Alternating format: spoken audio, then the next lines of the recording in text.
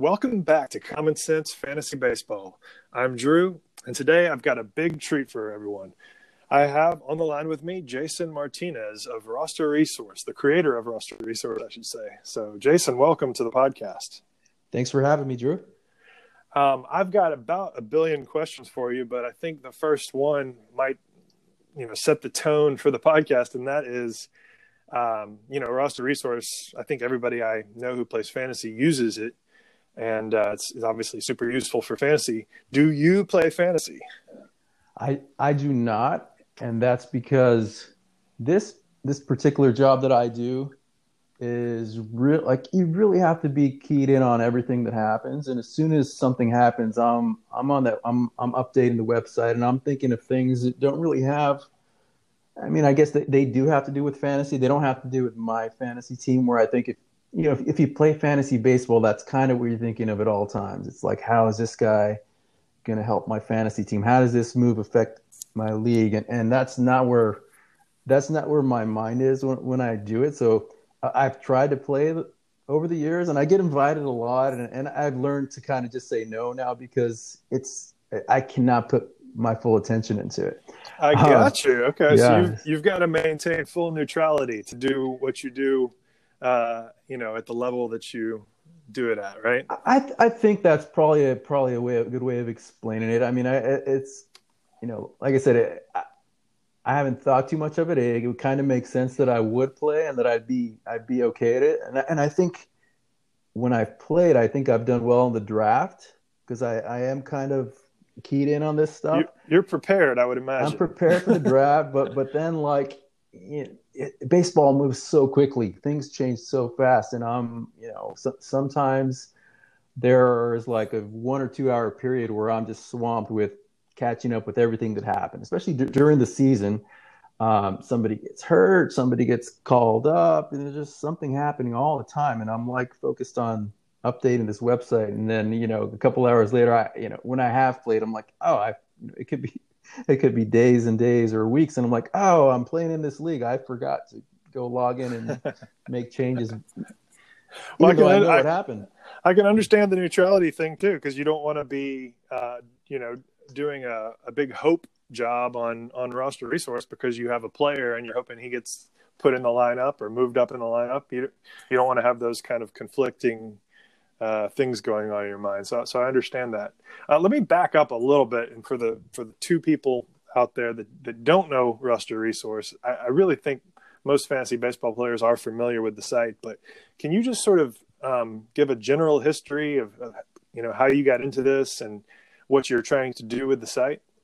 Yeah, for sure. So this was back in 2009 when I started it, and at the time I was probably less than a year from losing my job, and a lot of my coworkers had already lost their job, and I just figured, man, this is not fun anymore because all my coworkers are getting laid off, and next, let me just focus my attention on something that I enjoy, that I know I could put a lot of time and effort into, and I'm never going to get tired of it.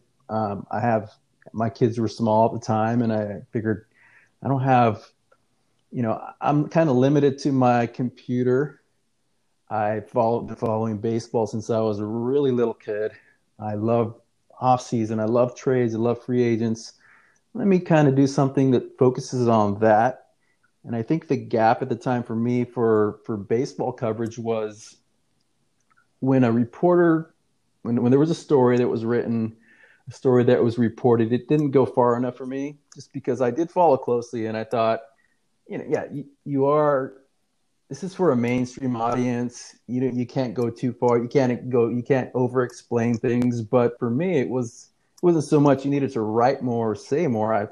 I would like to see a picture of this depth chart. How does this trade, how did this free agent signing, how did this injury affect not only the 25-man roster, but the entire depth chart, and who's next in line? And I kind of wanted to see a picture of that. And I knew that for me personally, that was the way that I like. I get that. Like have a little, give a little more information than just what happened, and actually sort of go into a minor analysis of why was this player traded, or why did this player get signed. So I like that. Yeah, exactly. And, and not without having to write a few more paragraphs about it and over explain, now these 4 or 5 guys, why are these guys next in line? Why are these guys, now that this guy signed elsewhere, why do these guys have a chance at taking his job? It was more like, I want to be able to show you, this is the depth chart. You can figure it out yourself. And then the more information I can add to that, the better idea you'll have to come up with that analysis on your own. You can say, oh, well, this guy, I can see his age. I can see what level he played at. I can see if he's a ranked prospect. I can see if he has options remaining. And with all that information, you can go, oh, this guy is a guy I can keep an eye on here. This guy's probably going to be in the majors next season. Or so you see the roster resource page for a team as sort of giving players, or just giving fans the information that they need to sort of make those decisions, kind of to do it themselves, but based on the information that you're just trying to put it all in one place. Is that sort of it? Right. And that's why, like I said, I hadn't played I don't even think I was playing fantasy football yet at the time. Everybody plays fantasy football. That's easy. But, so I hadn't played fantasy baseball. So when I started the site, it was just something I enjoyed. I consider myself a roster geek. And so, and there was no Twitter at the time. It was all the feedback I was getting was people emailing me or commenting on story on comment sections of a story that says, check out this website. This is a really cool website, or a writer would mention it in their story. And that's how people would find the website. And what I realized quickly was these are all people that play fantasy baseball. I would imagine, it's probably a large percentage of your traffic. Yeah. And so I think, there was an instinct to kind of make it more of a fantasy site, but it's really not what,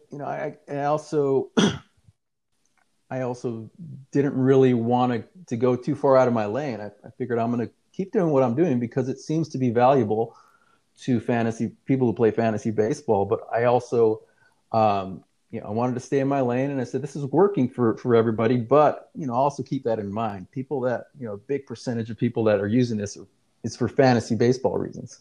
Oh, that's cool. Yeah. I like the way that you sort of seem to have kept it pretty streamlined. I'm sure you could go into detail and link to articles about every single decision that you make. And, there are, as much as you try to make it a resource, I guess, for people to make their own calls and to look at the whole team's picture and try to decide what's going to happen next.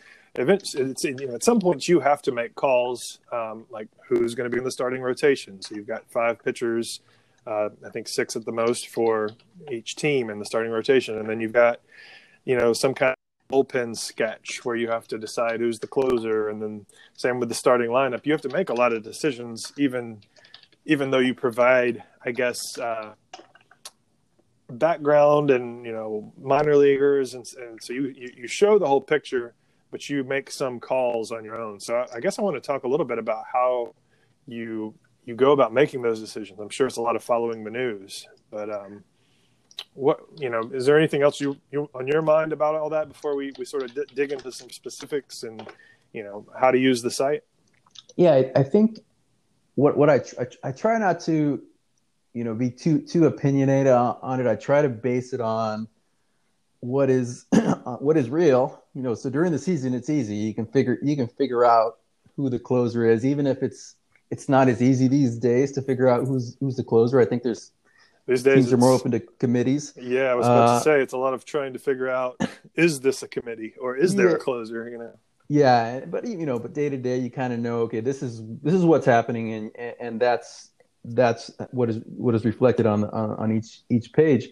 In the off season, it's a little bit more difficult, and I think you mentioned a few closer situations to me, when you contacted me a few weeks ago, and for me that's, there's 30 teams, and let's say 15 to 20, we kind of know who the closers are. And then there's a bunch of others that you assume somebody's going to be the closer.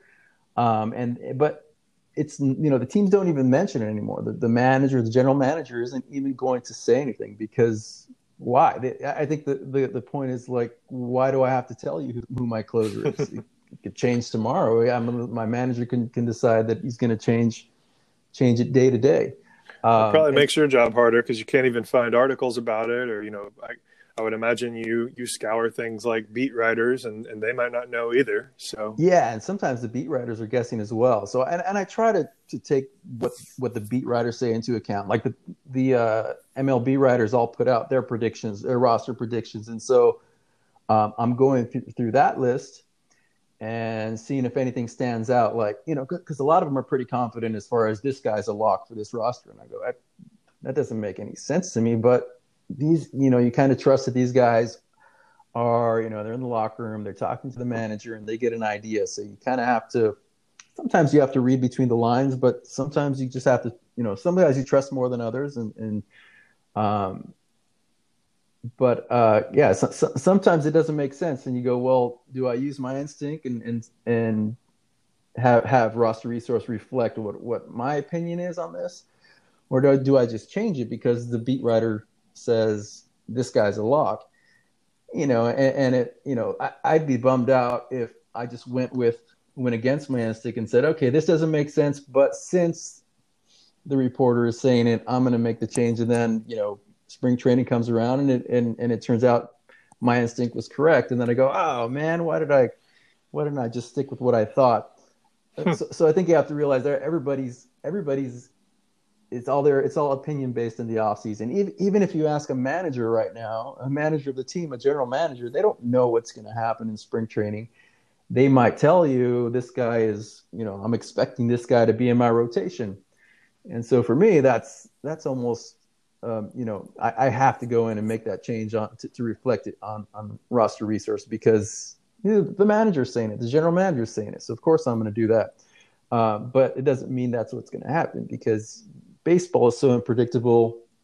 Pitchers are so unpredictable, and we really don't know until we'll know a little bit more in spring training. We got guys that were injured towards the end of last season, and we don't know how bad it was because they haven't been pitching. So they show up to spring training, and you go, "Oh yeah, remember that elbow injury that sidelined him the last 2 weeks of the season? Right. Yeah, it's still there. He's going to have Tommy John surgery. That stuff happens all the time, and so I would think you've seen a lot of that over the years. Yeah, Random thought that kind of brings to mind is, we certainly don't know anything for sure, but I mean, I would say there are things we know with 95 to 99% certainty. Like as long as he's healthy, Garrett Cole is going to be the first pitcher in the rotation for the Yankees. I mean, that's kind of an obvious one. But, I think we would put a confidence on that, somewhere between 95 and 99% because he could, get hurt in spring training or something. So nothing's 100. But have you ever thought about, this is my random thought, have you ever considered putting a confidence rating on your rosters? Like, take the Rockies or something, I'm 90% confident, Charlie Blackmon and Trevor Story are going to be the first two hitters in the lineup. And then, after that, maybe I'm only 60% confident that Sam Hilliard is there. Right. I think for me, it is something I've thought about, and it's not completely thought through, but something along those lines where I think, if you think about each team, how they get ready for the off season and for the season, I think they want to know, obviously, like you mentioned Garrett Cole, the Yankees are pretty confident that guy's going to give you 30 plus starts and he's going to be really good. The chances of him being not good, or the chances of getting hurt, I think there is a percentage, but it's a lot lower than most pitchers. Where I think there's a way to calculate. I don't know if it's something I'm going to do anytime in the near future, but I think it is something that I want to be able to do to show if you're looking at position depth, you got certain guys in certain positions where you go, okay, we're good here because I'm certain that guy is going to be healthy. I'm pretty certain he's going to be healthy. I'm pretty certain he's going to be pretty good. There's certain positions where you go, okay, maybe this guy's 50%. I don't really trust that he's going to stay healthy, but I got this, 3 other guys behind him who I can, and with those 4 or 5 guys, I'm pretty confident I'm going to get through a full season with decent production at that position. Right. But that's the thing. When I think about all 30 teams, there might be 1 or 2 occasionally where you go, that team has absolutely no chance. Everything can go right, and they're still going to be bad. I mean, look at the Orioles right now. Yeah. That's probably the case. But I can look at the Marlins right now, and they're probably going to be bad, but I can give you a lot of best case scenarios and say I can see them winning, 88 games if everything goes right. Everything is not going to go right. They've done some things to improve themselves too, right? Like, think about how bad the White Sox were last year, and now, you could see them winning that division. So it definitely changes fast. I'd imagine that would make things a little difficult, but you're right. I mean, I think, maybe the answer to my question is that it would be hard to get math to work out, because it's like you have a sort of a glob of players on a given team that you're like, well, these guys are probably going to be in the bottom half of the lineup, at least for now, until they play themselves out of it. Right. And then you have these bench players and maybe even some of the minor leaguers that, maybe they get in, but it's sort of it would be silly to try to put a confidence on how much they're going to be there. I actually know what Fangraphs does, and we'll get to your relationship with Fangraphs very soon. But I'm not sure if you ever have looked at their other pages since you don't play fantasy, but they have always had a depth chart, and it's not like your rosters; it's just a playing time percentage that they project. So if I go to like the Rockies Fangraphs page, if you look on the far right, there's a depth chart. And so they've got, in center field, they've got David Dahl playing 53% of the time. And then they've got a list of other guys that they think are going to slot into center field. And then you can go down to the bottom and see how that looks. They've got positions, and then at the bottom they've got an all, and you can see how many at bats they're projecting for a lineup. Have you ever done anything like that, or are you involved with that with Fangraphs? Yeah, you're asking the right person because that's what I'm doing now. With that, I have been doing it for a long time. I used to do it I started doing it for Baseball Prospectus probably 9 years ago. I did it a couple seasons for them. And then I was doing it for, just on for my own roster resource. And now this is the first year I'm doing it at Fangraphs. So those projections are, and just to be clear, you just took over what they were already doing, because I think I have seen this the last few years. Yeah, and they figured, well, since you do the depth charts anyways, you'd be the perfect person to kind of just take over this and run them together. And so currently the projected plate appearances, projected innings pitched aren't on the roster resource depth charts, but that's the plan, is to make sure that they're there soon. So if you're looking at, I think that's something that fantasy players will salivate over. As you can imagine, because with us, it's not just, like, let's get a snapshot, and especially those of us who play primarily season-long fantasy and not daily fantasy. We all think in terms of what's this year going to look like, and what can we project for playing time. And that's why, because there's sites like Steamer that are great, but it all depends on the playing time, right? Playing time is really drives everything, because I mean, that's, there's a difference between a guy who's going to score 110 runs and a guy who scores 80 runs. But I mean, most guys are going to be kind of in the middle if they play every day. If a guy plays every day and he's just kind of average, and who's behind him, right? But if you don't play every day, and if you're playing in the 8th spot in a lineup, you can pretty much bet that you're not going to have those kind of numbers, and that's what's so valuable to know for season long fantasy. Yeah, and if you look at a team like the Dodgers, for example, And I recently made some changes too, just trying to figure out how they're gonna set up. Um, and they have so many guys, and you go, how are all these guys gonna get their at bats? All these guys are deserving of 600 plus plate appearances, but how it sounds like Gavin Lux is going to be their second baseman, but So let's stop there for a yeah, second. I noticed. Yeah, I just pulled up your Dodgers page, and I noticed. I think this is the first time Gavin Lux has made it into your projected lineup, and you've got him hitting eighth before the pitcher. And I think I'm not sure who was there before. Maybe AJ Pollock was in the lineup and now isn't, or is a yeah, platoon. so that's just How do you? So this is just you digesting news and then making changes on the page. Is that right? and in this particular instance, I mean, a few people mentioned to me, throughout the last few weeks, what about Gavin Lux? Well, how do you fit Gavin Lux in there if Alex Verdugo is healthy, which he's questionable for opening day, but he seems like he'll be okay. That's a guy who is a big league, like an everyday big league ball player right there. So who are you going to sit down? And automatically you don't, when you see AJ Pollock, you go, that's a guy they gave a lot of money to. He's a proven veteran. He's going to be an everyday lineup. So you don't automatically think maybe that guy's going to lose playing time for somebody like Lux. So it kind of takes me a while to get there, and then today, Sure. the Dodgers signed Jimmy Nelson today. So that's just for me. It's okay. And now I'm just today, just for that moment, I'm specifically looking over the Dodgers roster and I go, yeah, and I look at that lineup again. I go, maybe there is room for Lux in the lineup.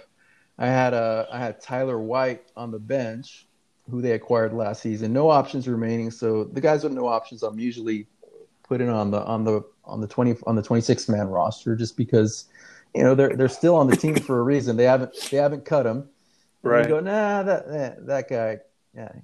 It's tough. I mean, I can imagine the Dodgers just make you want to pull your hair out because it's like, who do you put? You can't. I mean, AJ Pollock would be in the top half of the lineup for any other team, or at least batting fifth. And you've got Jock Peterson platooning. That seems pretty reasonable. But like Gavin Lux or any of the guys on the bench, you can totally see playing full time on another team. So it must be just maddening. Yeah, and I think that's why I really want to have the, I bug the guys at Fangraphs. I go, hey, when are we going to get the playing time projections on the pages? And things they're not as easy as they were when I was at Roster Resource, where I was just using a Google document to do everything. So if I wanted to add something, I just went and did it myself. It might take a few hours to do it, but now I have to wait in line behind some important projects, and so.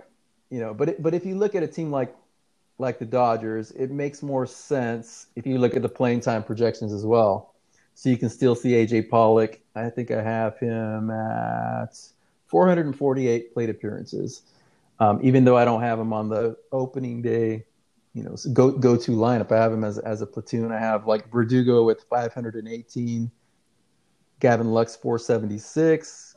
So again, you're now looking on the Fangraphs depth chart page. Yes. For the Dodgers. Okay. Yeah, and so just wanted to follow along. Yeah, that's the challenging thing right now. It's managing both, so they go together. Okay. Once I get the playing time percentage on the Roster Resource depth chart, it'll be a lot easier. Are they pretty much in sync now already? As far as I know, at some point. And, I may be thinking of player pages on Fangraphs, but I have seen some where it's got a guy that on the Fangraphs depth chart page is not projected to be, let's just say, the closer. And yet, if you go to his player page on Fangraphs, it's got him getting the bulk of the saves. I can't think of a great example now, but I know I have seen that at some point. Yeah, I've asked a few questions. I'm still not exactly sure how it works, but you got the steamer projection, you got the zips projection. Okay. And those they both use my playing time projections, but I'm not sure. I think it just factors it in, and it. Yeah, that makes sense. So playing time, so playing time is coming from you. If I'm looking at, oh gosh, here's a good example. Yeah, I'm gonna skip down to what I'm gonna ask you later about closers. So let's look at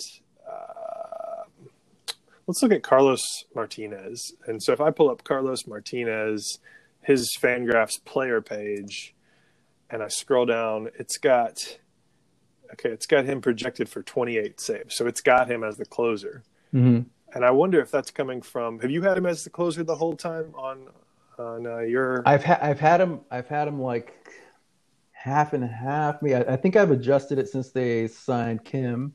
So I think Kim's going to get a good shot to start. But I also been hearing that he's pretty good out of the bullpen as well. So it's tough. Yeah, maybe that's a bad example. Yeah, but that's something where you go, okay. Well, we'll assume that it's playing time coming from you. And then also some of the statistical stuff or the category stuff is coming from Steamer. I would think that makes sense, especially for hitters. Yeah. That makes a lot of sense to me. On the playing time projections, it also allows me to project saves. So I think that might be coming from you, right? So right now I have Martinez with 75% of the saves. So that's about right. 28 saves, and then I have him with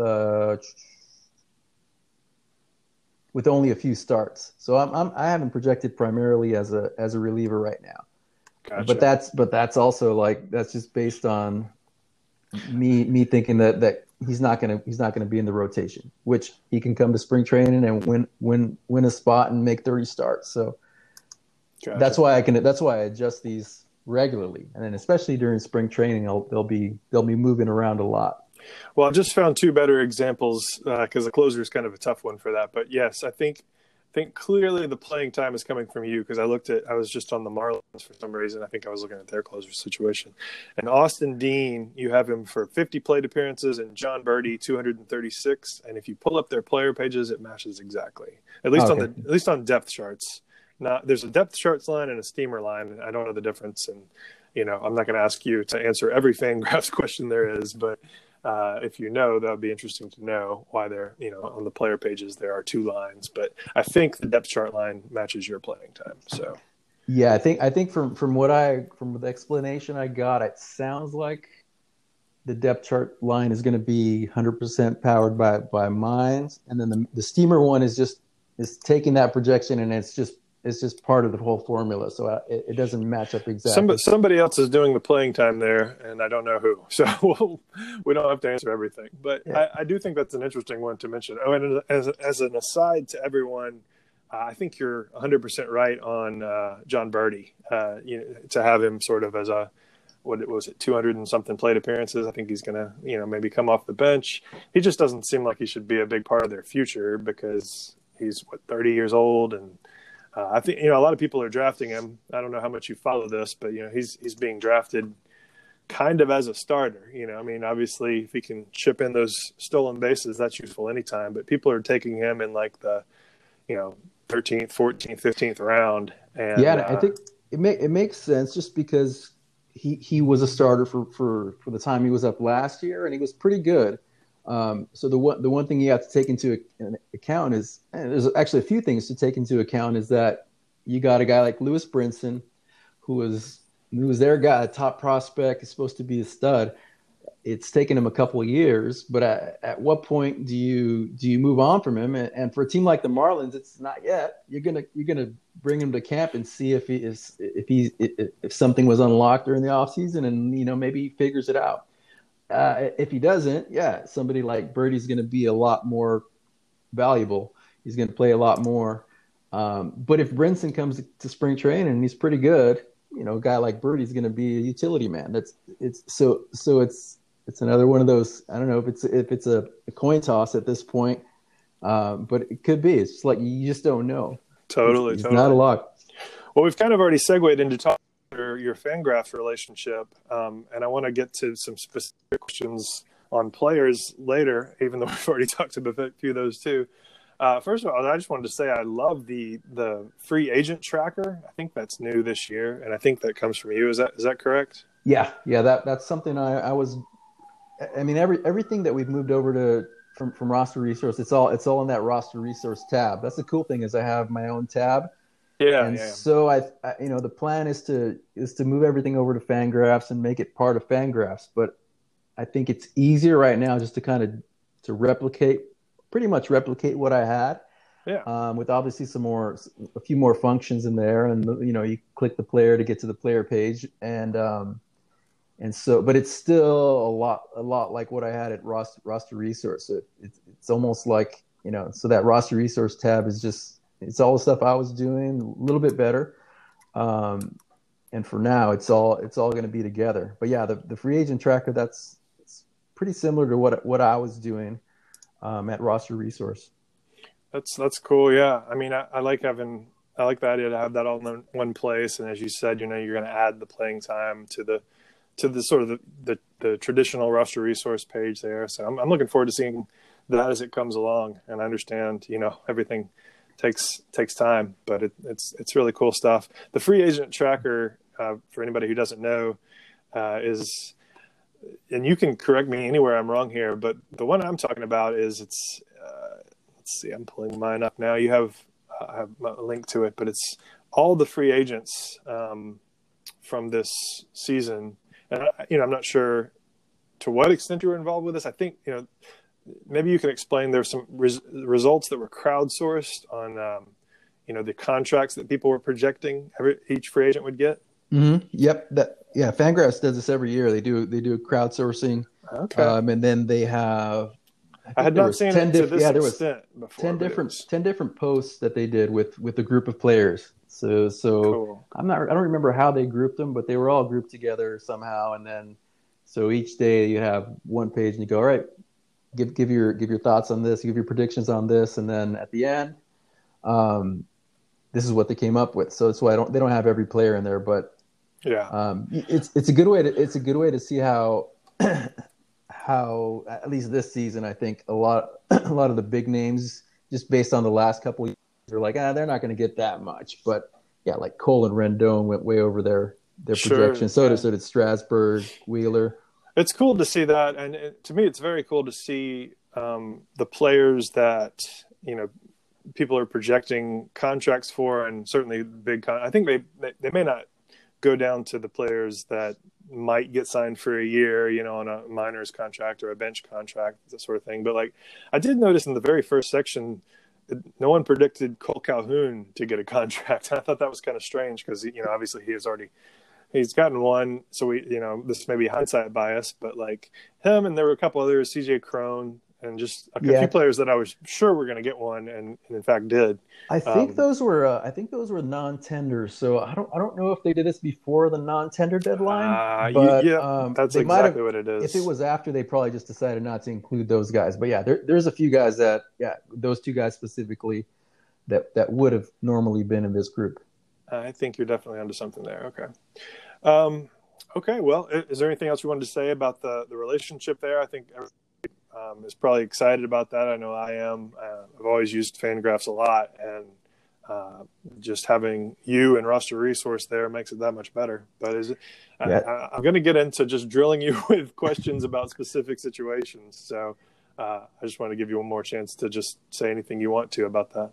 Yeah, for sure. It's a perfect combination, and in my opinion, I think for what I was doing, it was always pretty limited. I had a lot of limitations. There was no stats, no player pages, and I always thought, well, I can do that. And every time I try to create player pages, I realized how big of a project it was going to be, and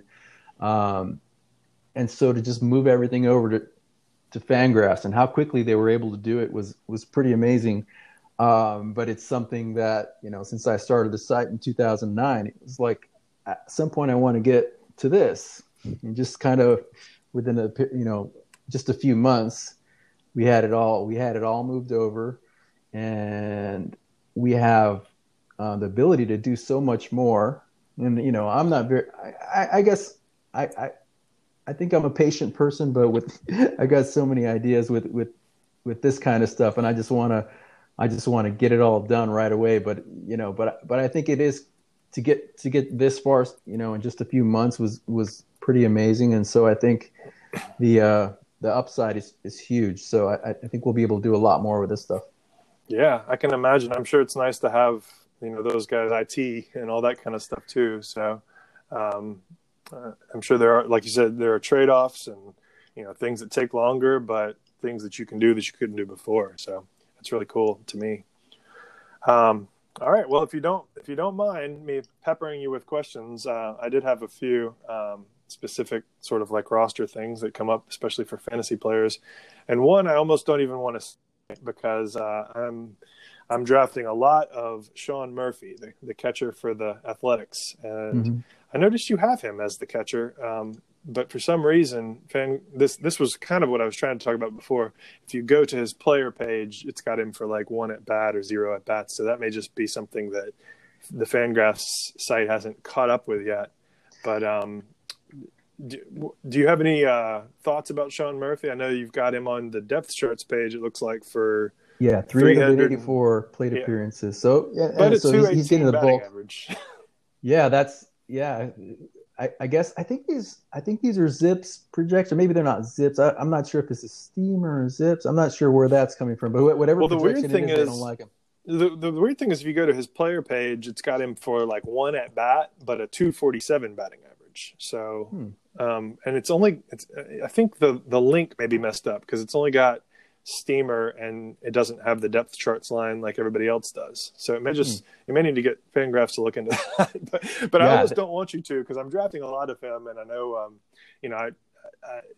I'm sure you know more, but he is supposed to be the guy and he is a prospect, and I've heard James Anderson from RotoWire and a lot of other guys talk very highly of him. So I'm interested. It looks like 384 plate appearances, 10 homers. Yeah, I think the most important thing is plate appearances. But yeah, if you notice stuff like this, just let me know. My goal is to figure out how all this stuff works together, and then for me, I'm going to be making suggestions and just trying to get this to a point where because we have so much information on this site, and I want to be able to have this one page that shows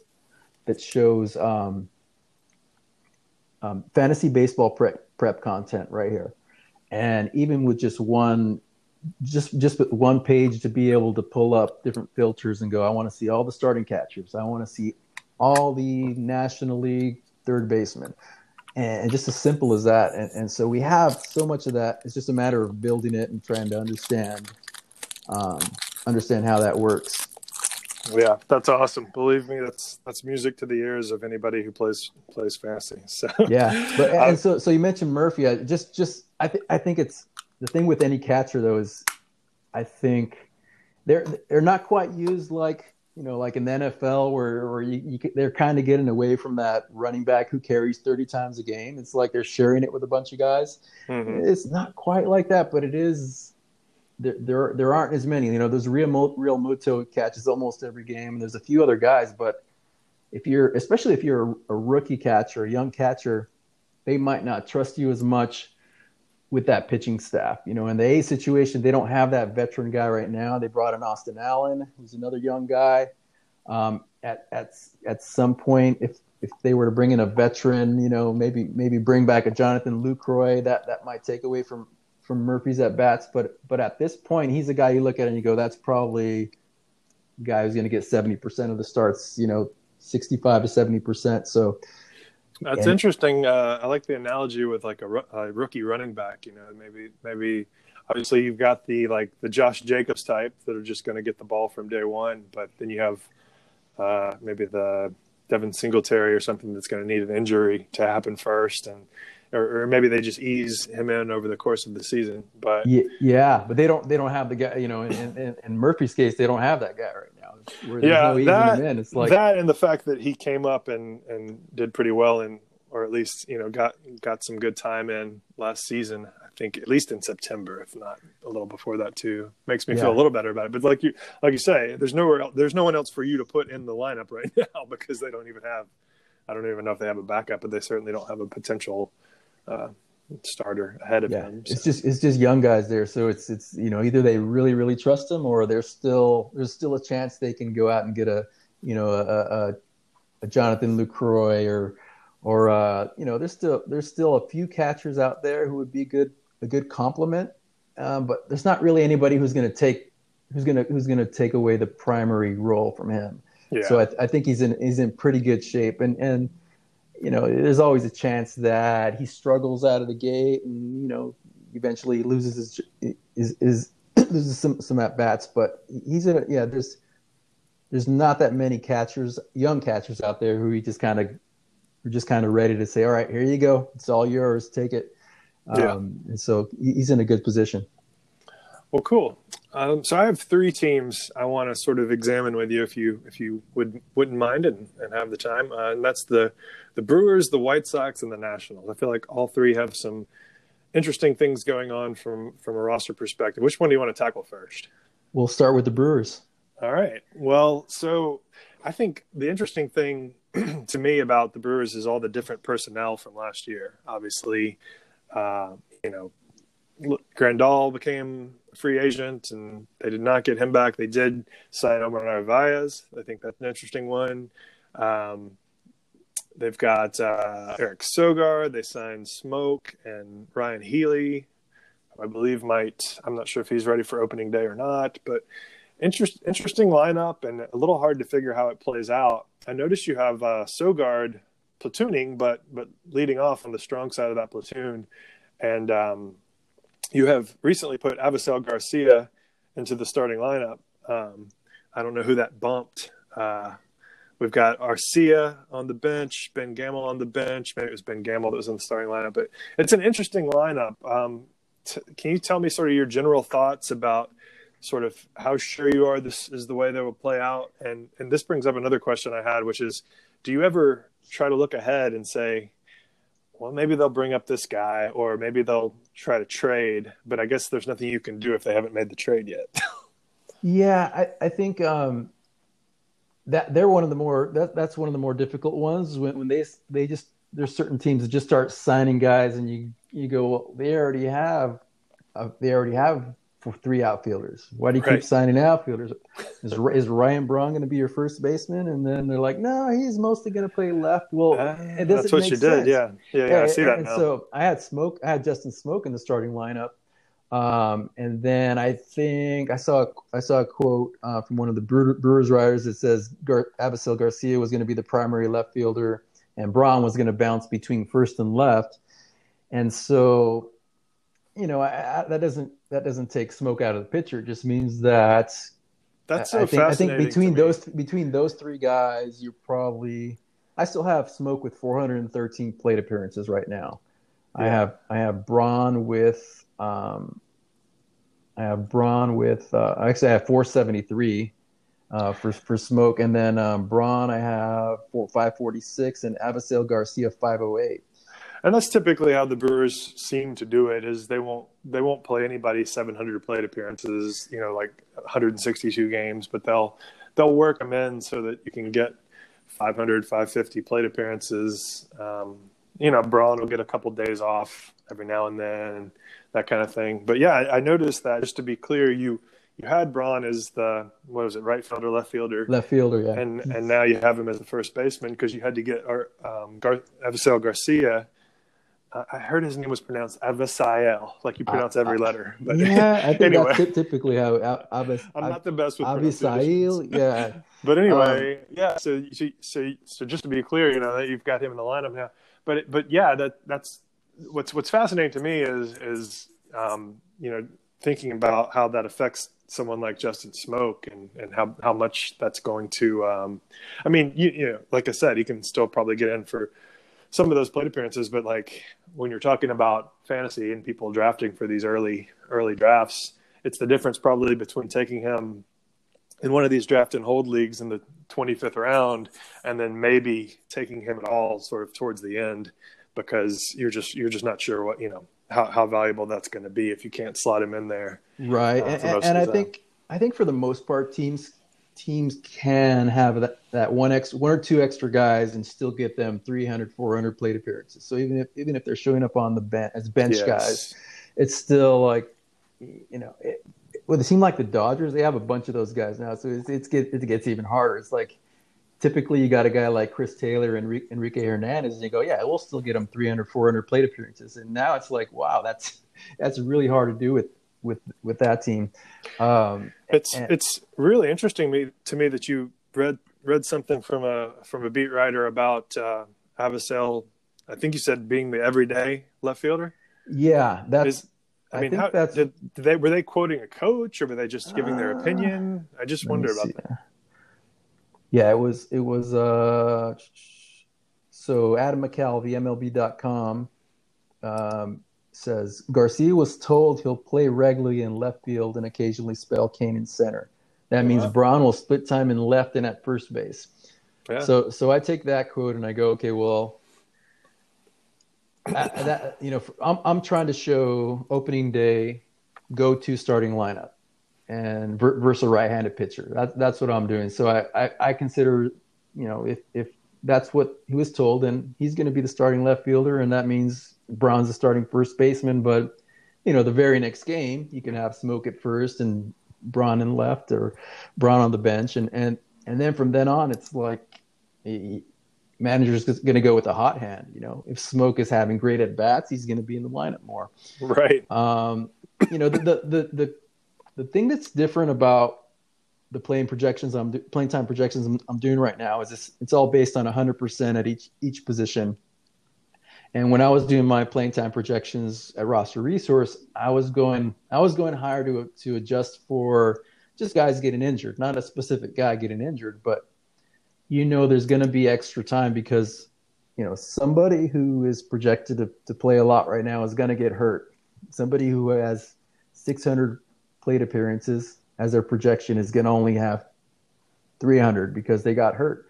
So that leaves a lot more, there's a lot more than that 100% that's going to just because Right. There's a lot of guys. There's a lot of guys that aren't projected at all. They're going to have plate appearances. They're going to pitch because so many guys get hurt.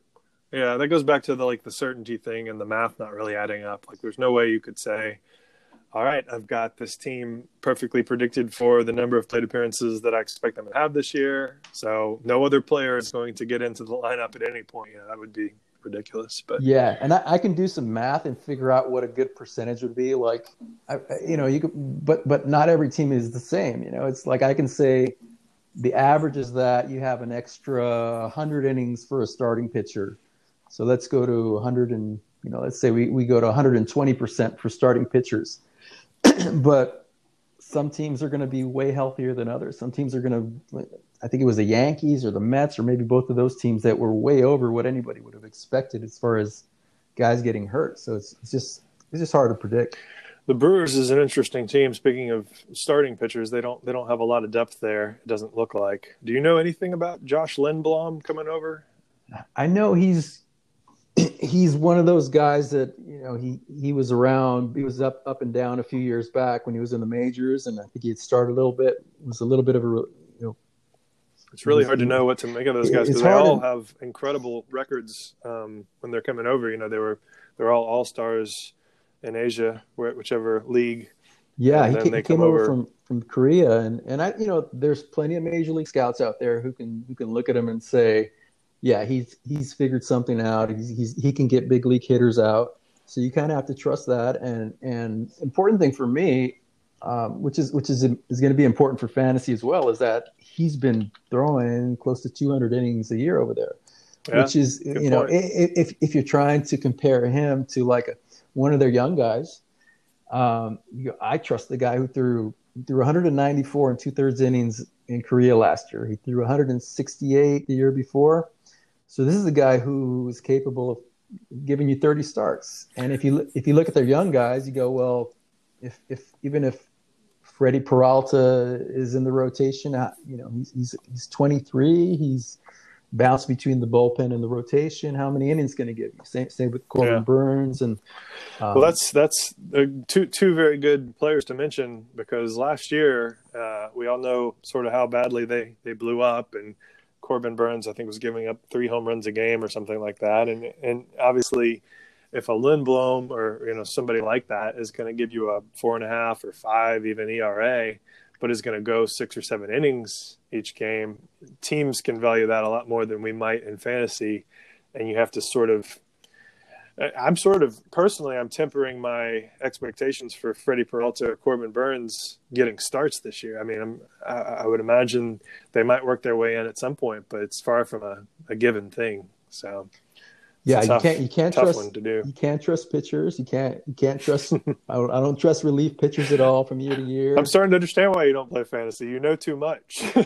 That might be that might be part of it too. It's like I don't you don't you know if there are so many guys right now, there's so many players that nobody's even thinking are going to be bad right now, or going to you just figure that guy's for sure going to be good this year, and Yeah. they're not going to be good, or they're going to get hurt, and who knows who and those are, you know? and then there's a bunch of guys that nobody's going to talk about, and 6 months from now you're like, wow, this guy's like one of the best players in the league. Where'd he come from? They're going to be Pete Alonso 2020. Yep, Yeah. you're definitely right about that. Josh Hader, what kind of certainty do you have that he'll be the closer again? I mean, they don't have much behind him right now. There's just a lot of uncertainty behind him. I think the biggest question for them is trying to find out who's going to set up for him. But I think at this point he's kind of I would if they had Corey Knebel, once Knebel comes back, I think they're going to ease him in, and he can take on some of that saves. He can share some of the save situations with him. But I think Hader's pretty locked in as that guy. I think he can be more valuable when if you can trust a guy like Knebel, or they had Jeremy Jeffers a couple years back that they can rely on. They don't have that guy at this point. At this point, it's I don't think Knebel will be back at the beginning of the season, right? He had Tommy John in April. He'll be about a year removed. Yeah, at the start of the season, probably don't expect him to just jump right back into the role. Yeah, even if he's ready, which relievers can come back in a year, but you wouldn't expect him. You expect them to ease him back, and so maybe by mid-season, if he's whatever happened to Jeremy Jeffress? Is he? I guess he's. They released him. They released him. Wasn't pitching good, and I think that's relievers for you. And I think a lot of people thought that was the plan last year, so they could get Hader back into that fireman role. But I think you're right. I think he's pretty much locked in now. I'm looking at your page for the rest of the bullpen, and it's not inspiring. So I think people who are drafting Hader early are probably pretty safe. Yeah, and they got some interesting arms that could help. They got Bobby Wall, the guy they acquired in a trade before last season, and then he missed the season with a knee injury, I think. I mean, he had some huge numbers in AAA that were really intriguing. But somebody like that is nobody's going to care at him until he actually gets a chance. And so at some point, he makes the team out of spring training, or if he gets called up, then he still has to prove himself in in whatever role. It's not going to be a high leverage role right away, probably. But the thing with finding the next closer is it's hard. It's not like they're being groomed in the minors to be the team's closer. Those of us who play draft and hold know that you can take as many shots as you want late in the draft, and sometimes none of them will work out. So it pays to get some closers who have the job from day one, whether they keep it or not. So it would be a fun contest to have. Just pick out of these guys out of these 50 guys that nobody is thinking of right now, who's going to have the most saves out of these guys? I love that. Or pick a team of 10 and see, have a tournament of some kind. Yeah. Well, last Brewers question, and that's Omar Narvaez. The only thing that sort of perked up my ears about him more was, he had 482 plate appearances last year, but I think that was because he was on the Mariners and he was DHing for them. He was pinch hitting. And, of course, you've got him for less, and you've got him in a platoon like most catchers are. And is that just simply because, A, National League, no DH, and, B, he's just going to be a sort of a normal catcher for the most part. And while he's the starter, Manny Pena or whoever will take a good bit of the load as well. Yeah, a few things. I mean, they have a really good backup, Manny Pena, and it's a good compliment to Narvaez, who was above average offensively, and at least he has been well below average defensively. So Pena is a really good defender. And so, with catchers, it's not always a traditional platoon. Like every time there's a lefty, this guy plays. Every time there's a righty, this guy plays. But I think it is going to be, it's not quite 50-50. It's more of like a 55 or 58-42 split or something like that. But, and that can always change.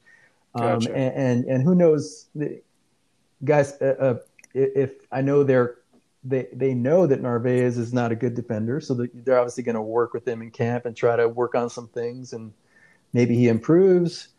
And then, of course, you never know how a guy is going to if he's going to continue doing well offensively once he changes teams. That change of scenery can change a lot of things. But yeah, for now, I think it's, like I said, not quite 50-50, but just because there's more right-handed starters, I think Narvaez gets more of the starts over Pena. But I know they like Pena, and he's a good defender, and he knows that pitching staff well.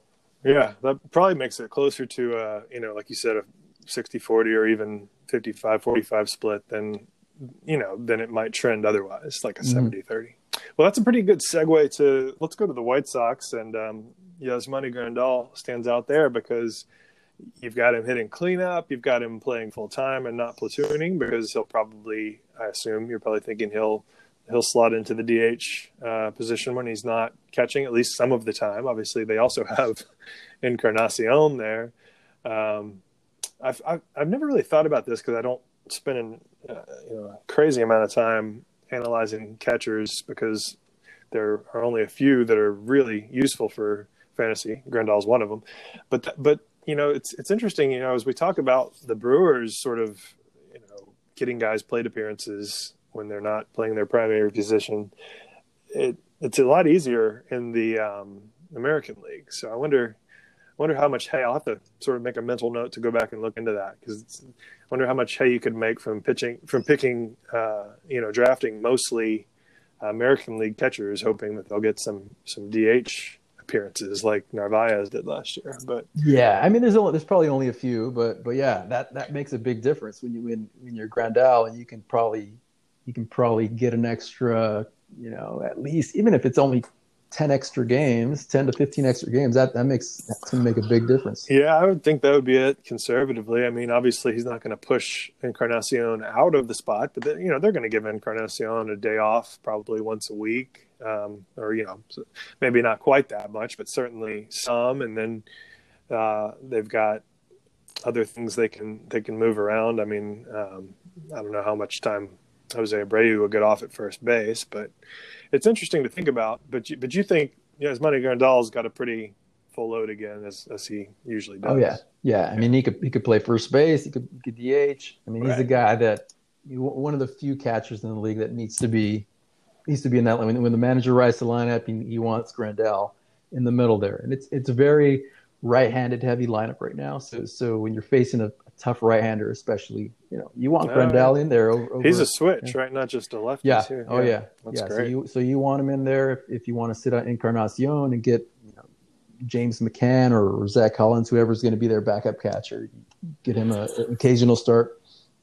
Well, it's a very cool lineup. I love what they've done. I was talking to a fellow baseball or a fellow fantasy analyst on the podcast, Toby from Bat Flip Crazy, and we were just talking about how cool it is that they've beefed up to their lineup to the extent that Grandal and Encarnacion have potentially pushed Eloy Jimenez to the sixth spot. When Eloy Jimenez is your sixth hitter in the lineup, you're doing something right. And then even after that, you've got Mazara and Luis Robert. And it'd be interesting to see if Lurie Garcia, who you have penciled in for the 9 spot, is actually the second baseman, or if they bring up Madrigal. Do you have any sort of general thoughts about what the White Sox have done? I think it's pretty cool. But... It's fun. I mean, that's a fun lineup to look at. That's we like you said, pushing Eloy down to the 6th spot. I think we tend to overreact a little bit to a rookie season, even though he was really good for most of the season,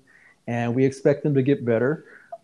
Sometimes when you put a little bit too much pressure on them, it could have a negative effect. So to have all these really talented veterans ahead of him, and to push him down, he's not going to complain that you added Encarnacion ahead of him, that you added Grandal ahead of him, that you kept Right. Abreu. He's like, cool, that's good for me. I'll bat 6th or 7th, and then when you got a guy like Mazara, who you're hoping that he bounces back, and if you just put him at the bottom of that lineup, he's 7th now. Yeah, there's no pressure, And same with Luis Robert. He's going to have pressure on him just because he's that guy right now that everybody's looking at and saying, top prospect in baseball that's starting the season, that's making his debut on opening day, most likely. And he didn't even have a lot of AAA experience. So I think there's going to be, there's going to be a lot of pressure on him. He might be a little bit overwhelmed at first. So to put him at the bottom of that lineup, and there's not going to be as much focus on him is going to help. It's certainly got to help when it's not like anybody's focused on you when they've got to deal with Encarnacion and Grandal and Abreu and Jimenez. It's like, sure, everybody's interested in the rookie that's coming up, but he's not he's not under the impression that he's going to jump in and be the best hitter in that lineup. So that probably helps. Do you have any thoughts about Madrigal, or you just kind of wait to see what happens? I think he's one of those guys that they expected to move quickly. So even though he doesn't have a lot of, I don't think he made it to AAA at all.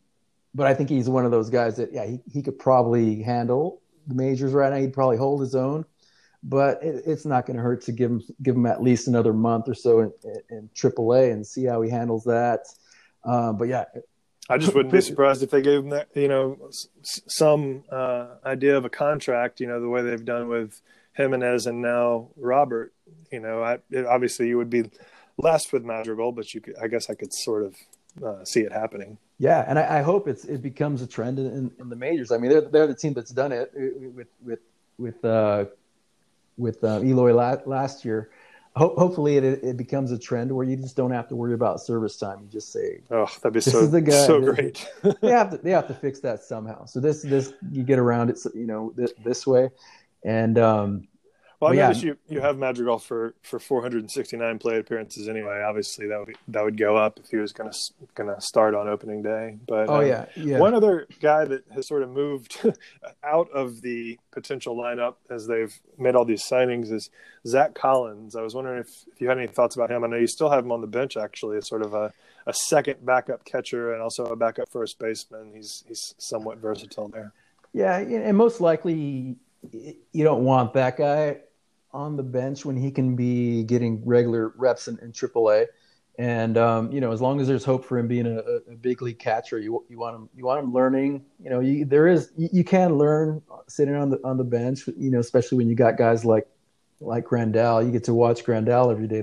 That's going to help to some extent. But you want a guy like that in the minors. They just don't have a lot of other options right now. They have 5 catchers on the 40-man roster, which is rare. It's rare for a team to have more than 3.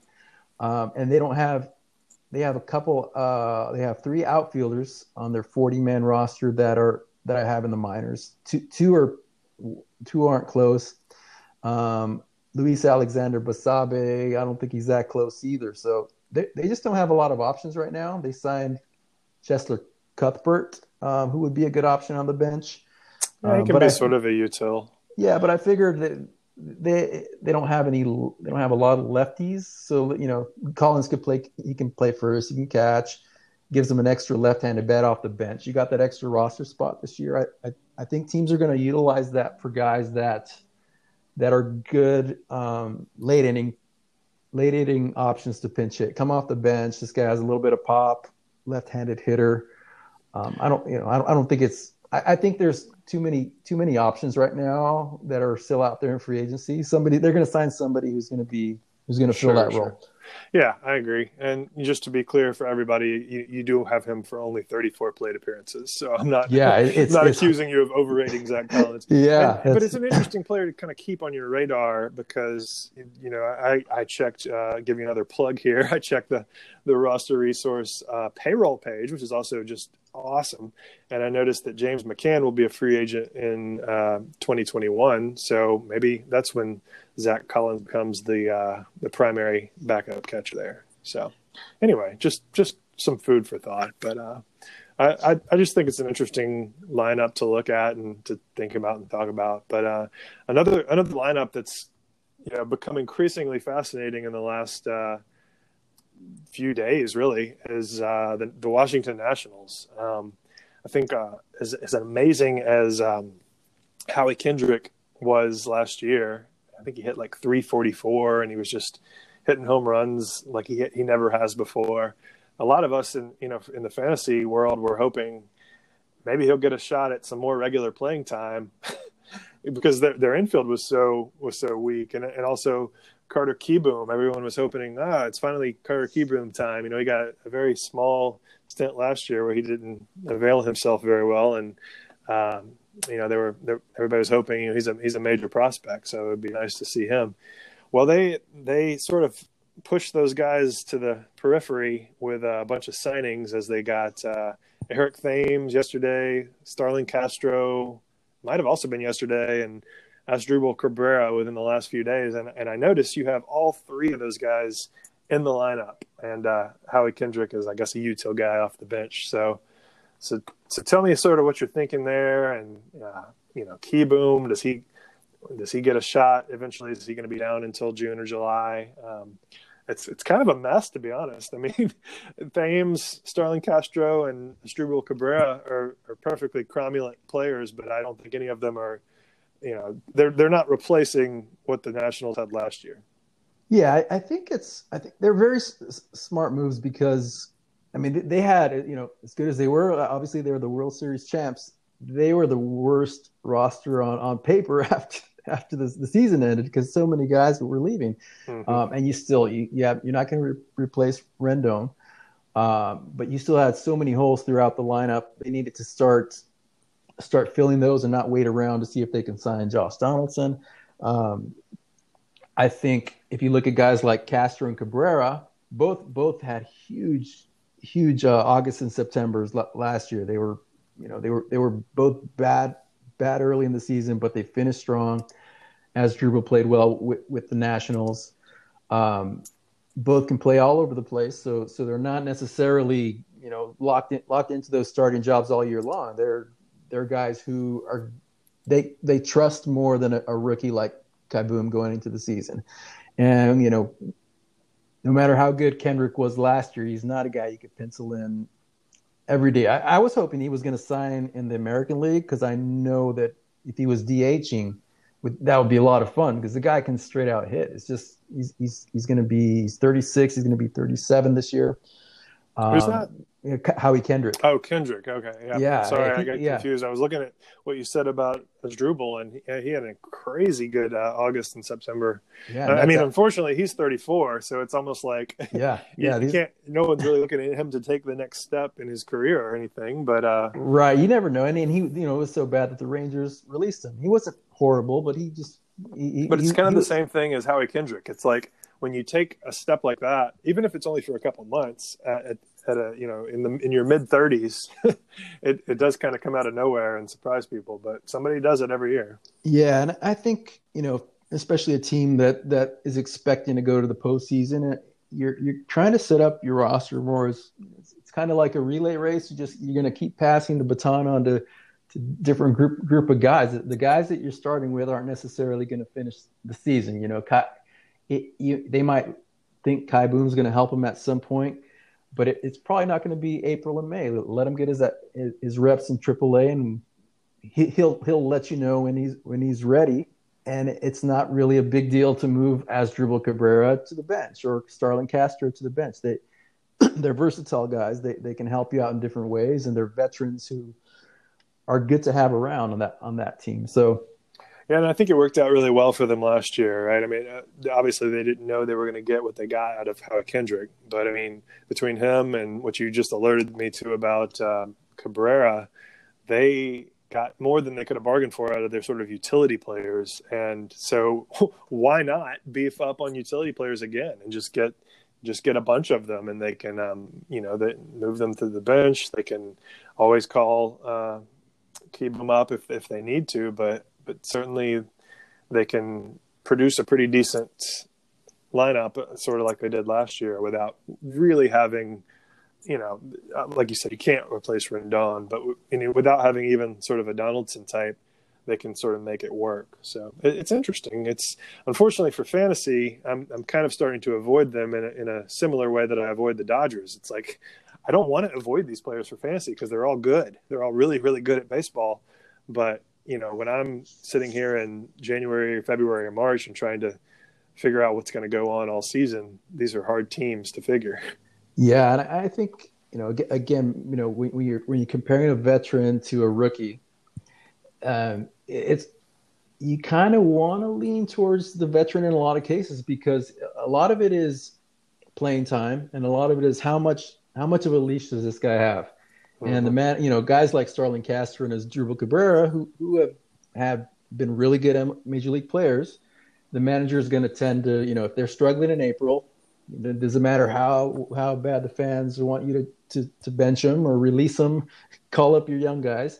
They're gonna get a chance to battle out of it, at least a month, and depending on the player. But these types of guys, the manager is gonna go, okay, I trust these guys. They've done it before.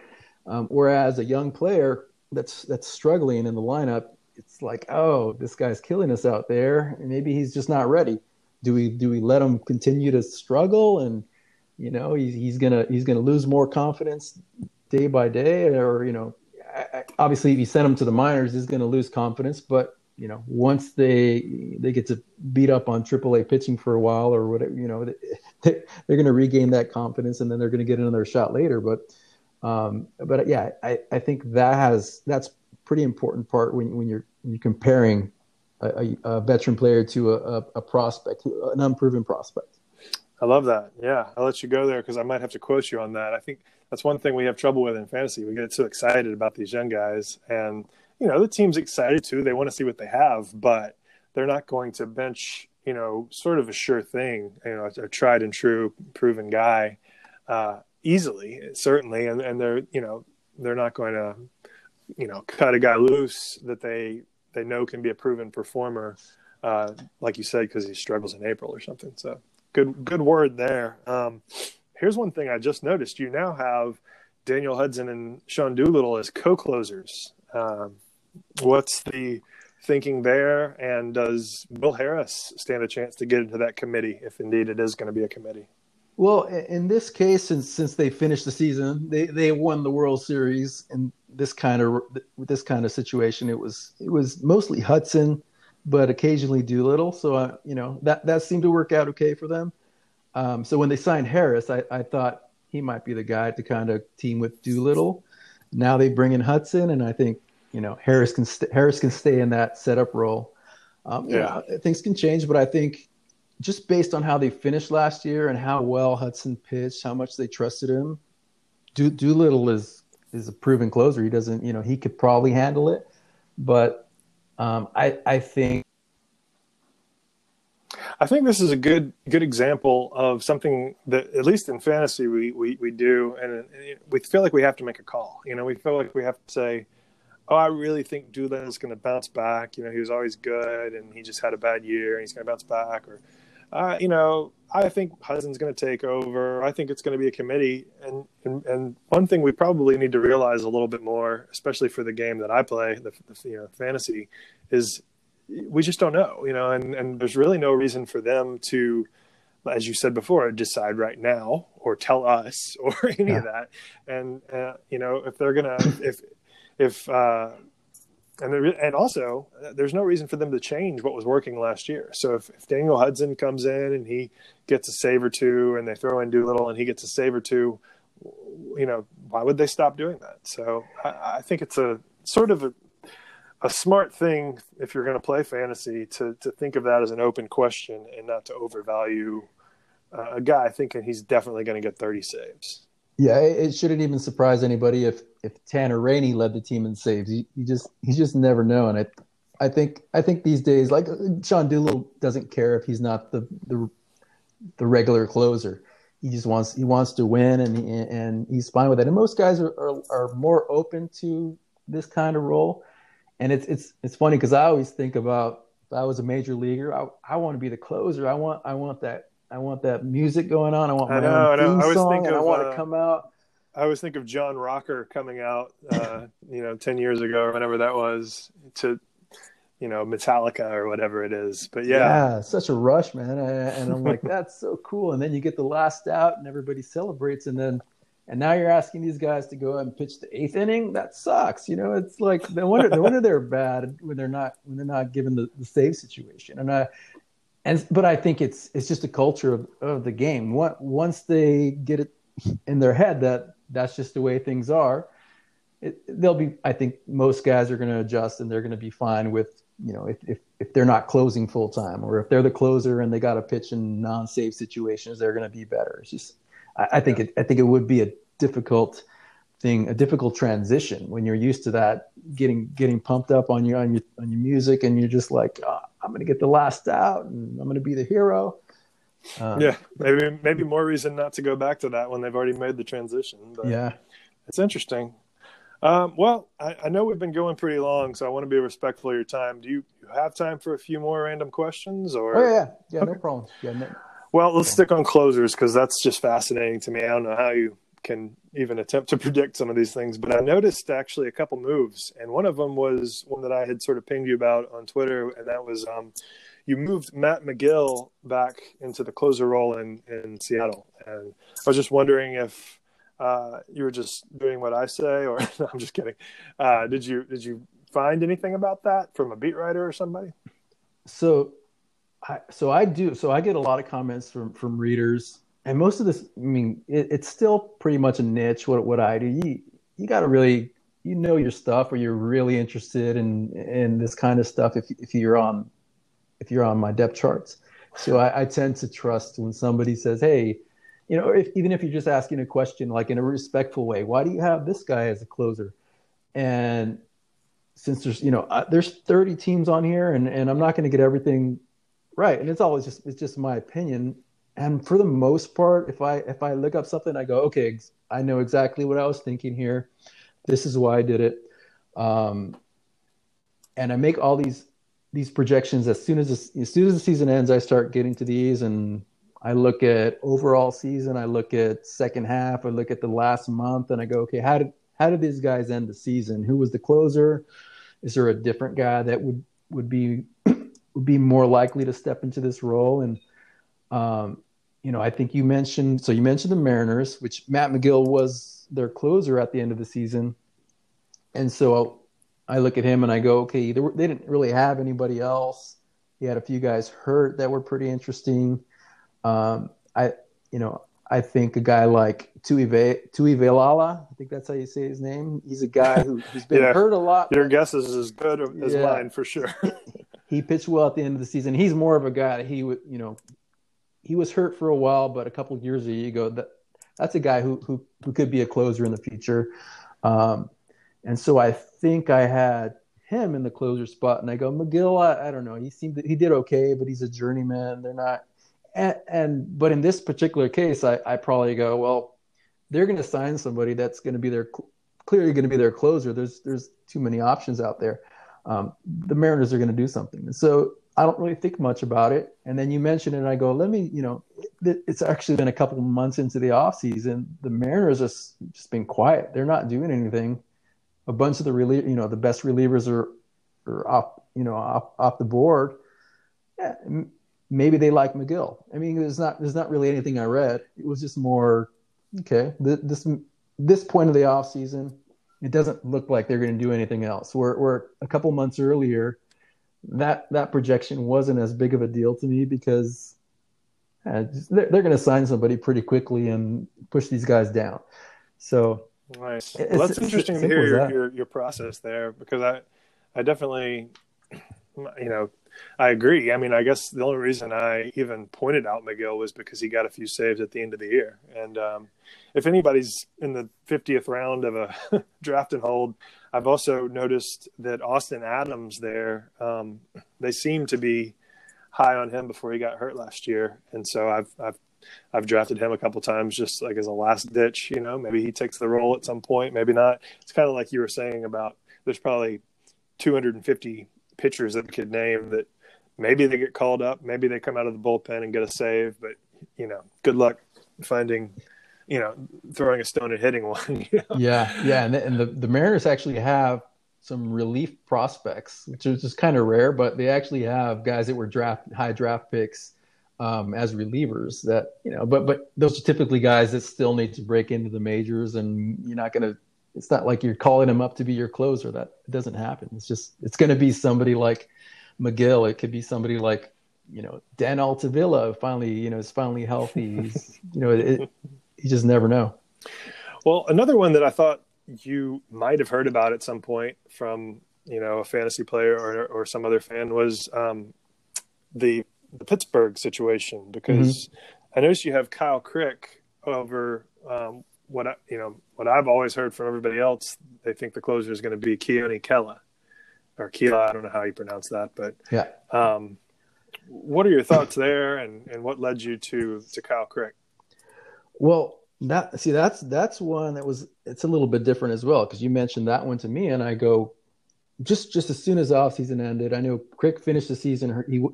He didn't close after Vasquez got arrested. Yeah. But because he was hurt. But in my head, I'm thinking Crick's really good this year. He's like breaking out. You hear so much about that spin rate and just so many good things about him and how difficult he is and at bat. And I didn't think too much about it. I know Keela's been okay there, and Keela was briefly was a closer for the Rangers before they traded him, but that was the one where I looked at it. I go, oh, let me look at Crick's stats from last year, and I go, oh, he wasn't good. He was okay. He has high ERA, strikeouts. I go, did he finish good? Did he have a good second half? Nothing really stood out. I go, yeah. I think I'm just wrong on this, and for some reason, maybe I was thinking of 2018, but for some reason I was thinking Crick is at some point, because I've been following closers.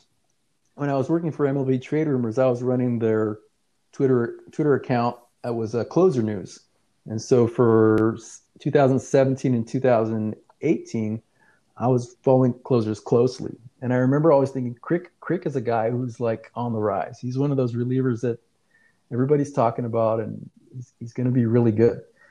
And so it's funny when I looked him up after you asked that question. So I go, let me at least look him up. Maybe I'm missing something, because I was expecting to reply to you that look how good he was before he got that season-ending injury. He was really starting to show that he was the next in line, and it wasn't the case. I was actually surprised, and I go, what was I? For some reason, he was stuck in my head. As Crick he's the guy that's going to break out, and it could still be the case, but I would definitely put Keela above him heading into spring training.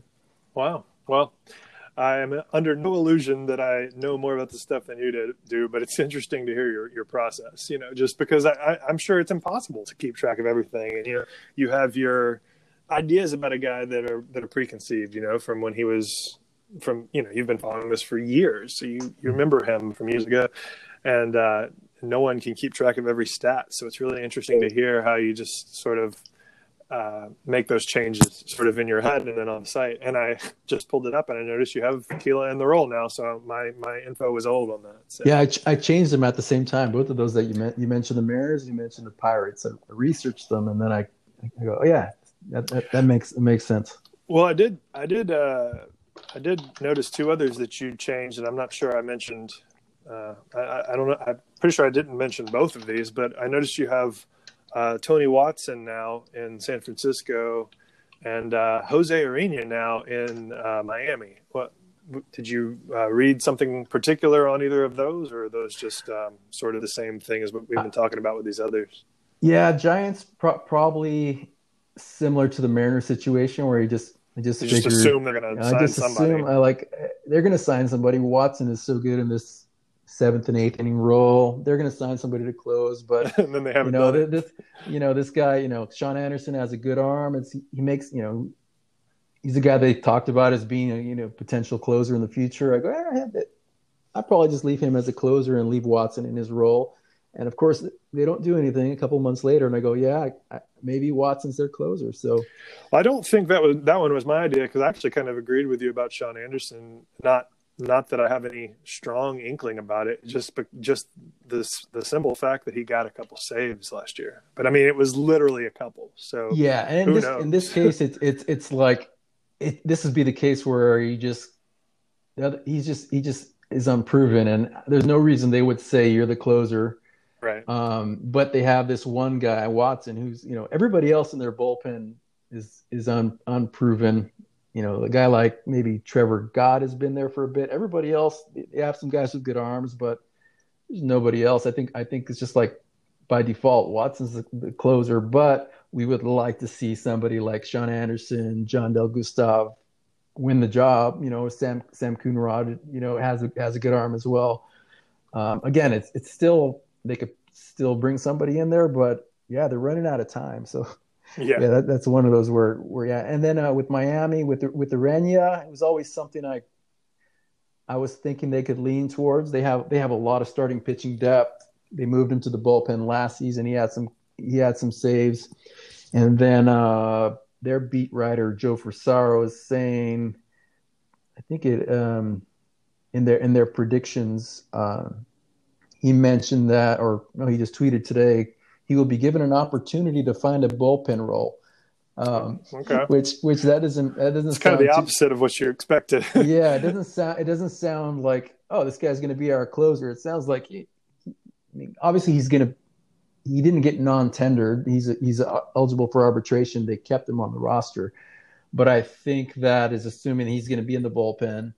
And my assumption is that he's better than everybody else, and I trust him more than anybody else in that bullpen. Doesn't say a lot, but you still got a guy like Ryan Stanek, and that's an interesting one. And they've kind of been known to go to a committee before. Well, I won't say known to, but they certainly had more than one guy last year over the course of the season. So I don't know. I mean, I think Ryan Stanek has promise, but it's a mess in Miami. I mean, what would you put the confidence, if you had to give a percentage that you're confident it will be a Urena? I would probably 20% personally. I'd say like 50-50, that it would be like 50% Urena, 50% just a straight committee.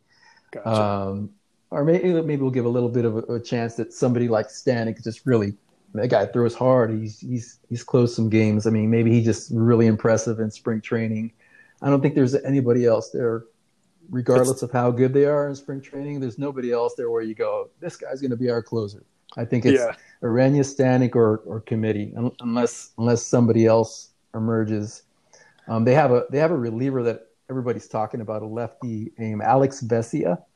Okay. And I don't think he made it to AAA last year, but he's a guy who's just, they say he's filthy, left-hander.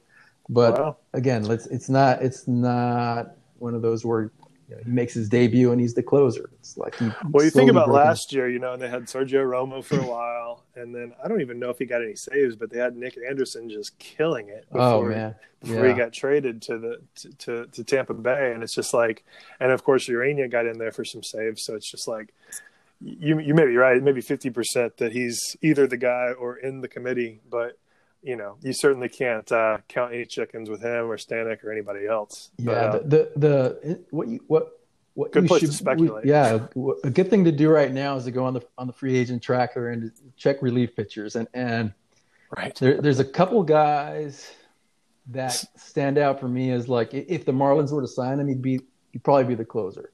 Huh.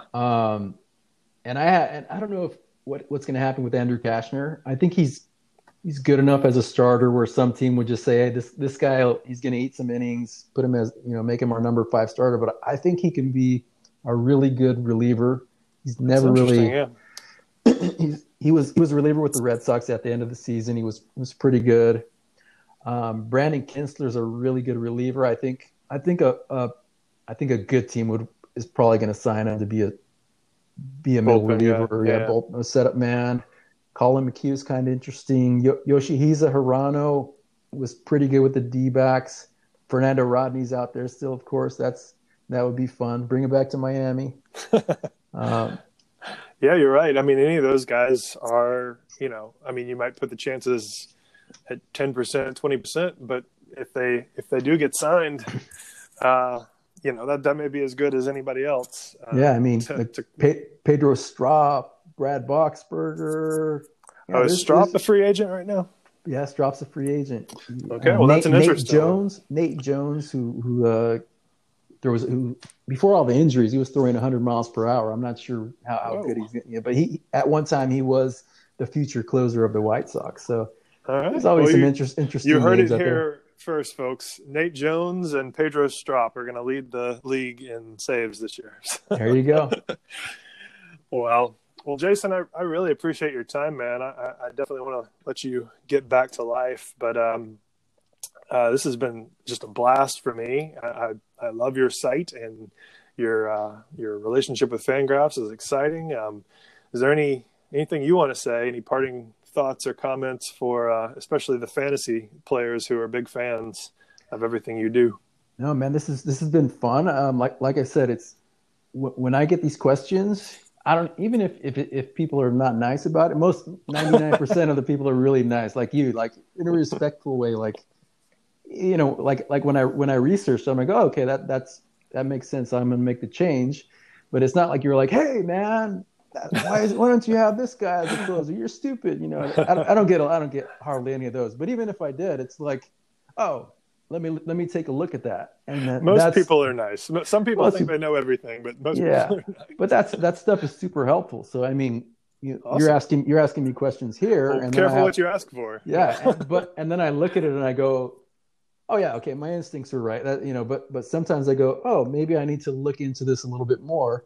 And that's the case here. That's the case, if you're sending me, emails or on Twitter, that stuff that's how I've always managed the site to keep it as up to date as possible.